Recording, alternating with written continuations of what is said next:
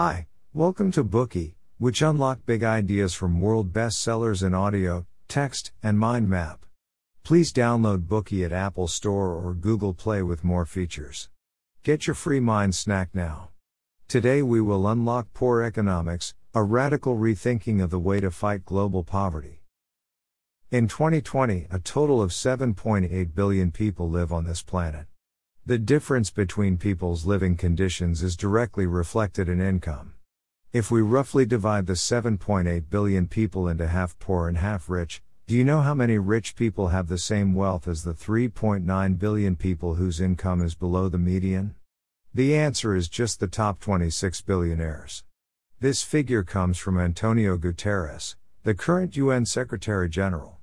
He called for a wider and fairer distribution of wealth and opportunity in a speech on July 18. In many cultures in the past, demeaning the poor wasn't a taboo. People often said the poor are lazy, short-sighted, and mean, and are responsible for their predicament. The opposing view is that qualities like nobility and self-improvement are equally hidden in everyone, and the poor simply lack the environment and opportunities that produce these qualities. Different beliefs have given rise to different ideas about assistance. Still, not all ideas improve the poor's situation, such as establishing free markets, calling for the promotion of human rights, giving more funding, and rejecting foreign assistance. So, what kind of aid plans are effective? In the past 15 years, to figure out the causes of poverty and what problems poverty can cause that make it difficult for the poor to escape poverty, Duflo and Banerjee investigated deeply into 18 impoverished countries and regions on 5 continents to explore the causes of poverty and possible solutions. They examined the daily life, education, health, and economic situation of the poor as well as government policies and assistance from non-governmental organizations. Based on the results of randomized controlled trials, Duflo and Banerjee put forward many practical suggestions that guide policymakers, philanthropists, and others who are committed to poverty alleviation. These suggestions are included in this book. Next, we will unlock this book in 3 parts. Part 1, The Health of the Poor. Part 2, The Education of the Poor. Part 3, The Economics of the Poor. It is evident that a healthy body is a prerequisite for poverty alleviation, and governments and non-governmental organizations are committed to improving the health of citizens. There are both low-cost and high-yield programs. Yet, the important factor is that the program can be implemented. Every year, 9 million children around the world die before the age of 5, mostly in South Asia and Sub-Saharan Africa. Diarrhea is a major cause of death. It kills 1/5 of these children. Usually, it's the rotavirus that causes diarrhea in children, and relevant vaccines are thankfully being developed. However, before a vaccine is developed, we already have 2 solutions: purifying the tap water to cut off the transmission of the virus and using an oral solution to prevent dehydration. However, neither disinfectant nor an oral solution is widely used. In Zambia, it only costs 18 cents to buy disinfectant for a family of 6 to use for a month, and 48% of children can therefore be protected from diarrhea. Yet, only 10% of households use disinfectant. In India, only 1/3 of diarrhea patients under 5 years old take an oral solution. Most mothers do not believe an oral solution can cure their children. They prefer antibiotics or intravenous injection.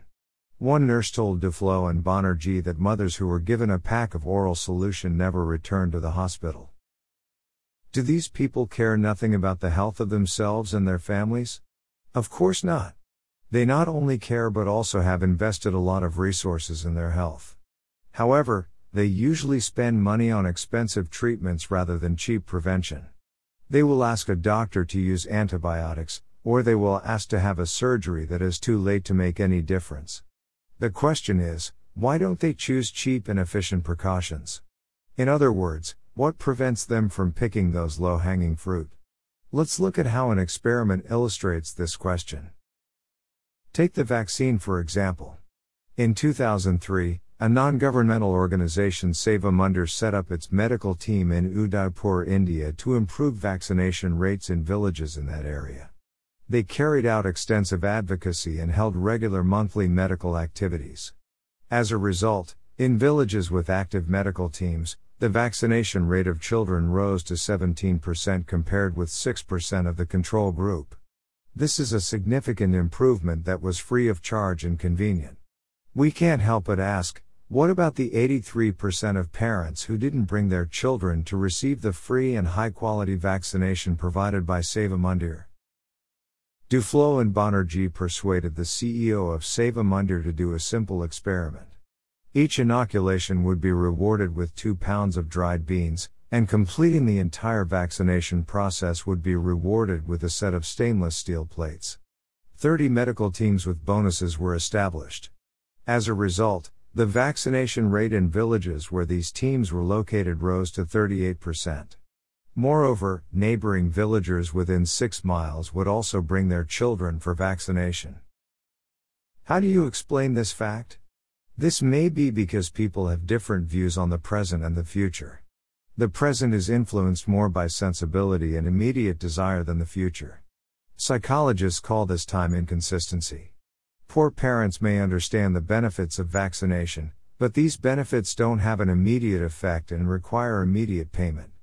Parents may decide to spend money on things that are more important to them. As a result, the vaccination is delayed day by day. Yet, 2 pounds of dried beans is a reward that parents can get immediately, and it offsets the cost of vaccination, such as income from a half-day's work. If this explanation is correct, we can use fines, rewards, or other methods to encourage people to carry out actions that they yearn for but repeatedly delay. This method is called a nudge.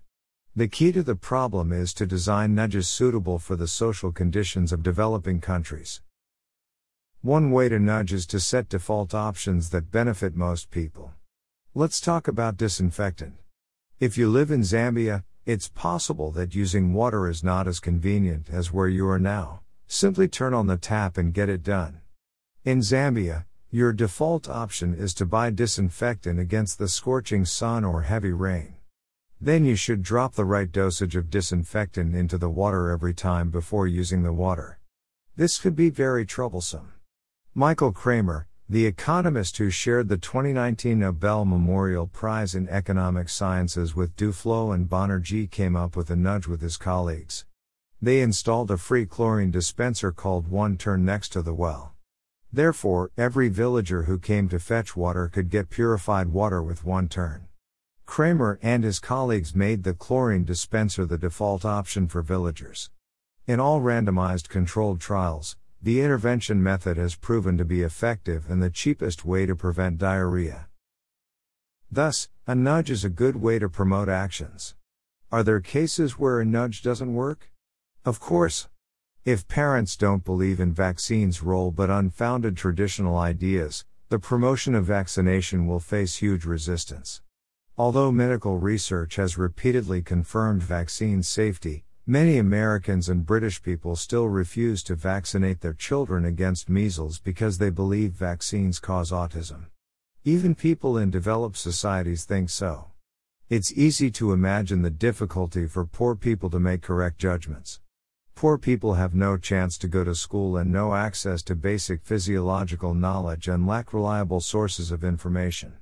Although information alone is not enough to change a person's behavior, we should explain to everyone, especially the poor, why vaccination is so important and why we should insist on completing the entire vaccination process. This is all for Part 1, the health of the poor. Poor people care about their health but often fail to spend their money in the right place.